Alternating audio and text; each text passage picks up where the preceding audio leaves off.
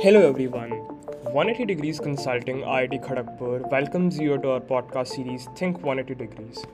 Here we'll discuss a host of topics from finance, business and strategy.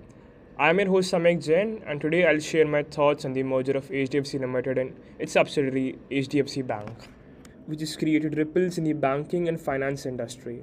First, let us know a bit about both these entities.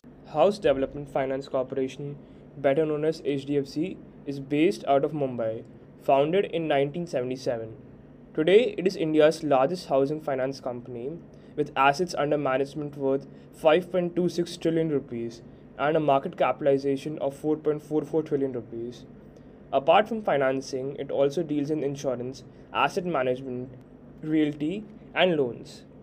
HDFC Bank, incorporated in 1994 as a subsidiary of HDFC Limited, is India's second largest bank after SBI and the largest private sector bank, with a market capitalization of 8.35 trillion rupees. The question now that stands is, why is the merger happening right now? Even though there were rumors about the merger since past 2 years.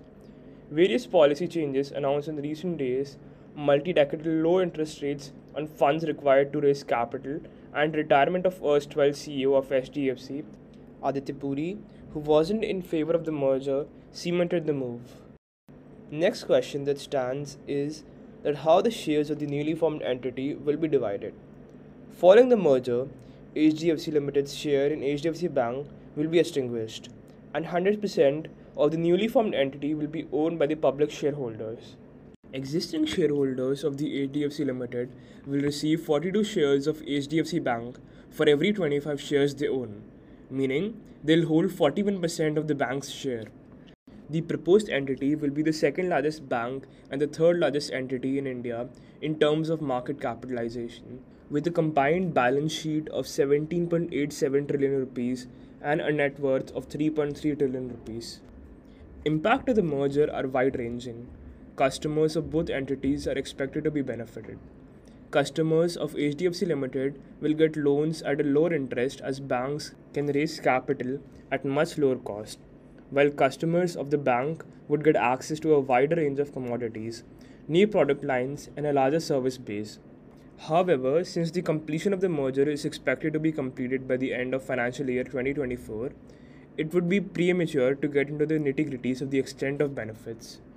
So, how has the market reacted to the merger? The move has received the approval of the equity markets as the stock prices rose by around 10%.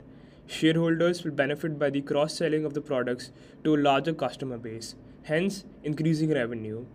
Since banks are also able to generate capital at a much lower cost than finance companies, there is a scope to generate higher revenues as well as provide loans at a lower interest rates. It is also expected that the merger will trigger a slew of mergers in the private banking and mortgaging sectors in order to challenge the dominance of HDFC, as the merged entity is expected to be twice as big as the next largest competitor, ICICI. A sell-off of around 3,408 crore rupees is also expected by 16 entities/mutual funds, which hold more than 10% allocation towards the HDFC and HDFC Bank combined, as the rule limit entities from holding more than 10% of a certain stock. Also, despite the rosy picture of the merger will definitely face some hurdles. The biggest of them is getting approved from the regulators like RBI, SEBI, and IRDAI, particularly in insurance businesses, where the RBI is not very comfortable with the banks increasing their stakes. Another hurdle is managing much larger employee base efficiently to attract optimum profits. This could require introduction of multiple new management layers. Several questions stay, such as how the stockholders will react, how much will the customer actually benefit, and how will the competitors react. And since there are 2 more years for the merger to complete, all of these questions will be answered as the time progresses. And in the meantime, you too can let us know your opinions. Thanks for having me, and in case of any queries or suggestions, kindly reach me out at samyakjain@180dc.org.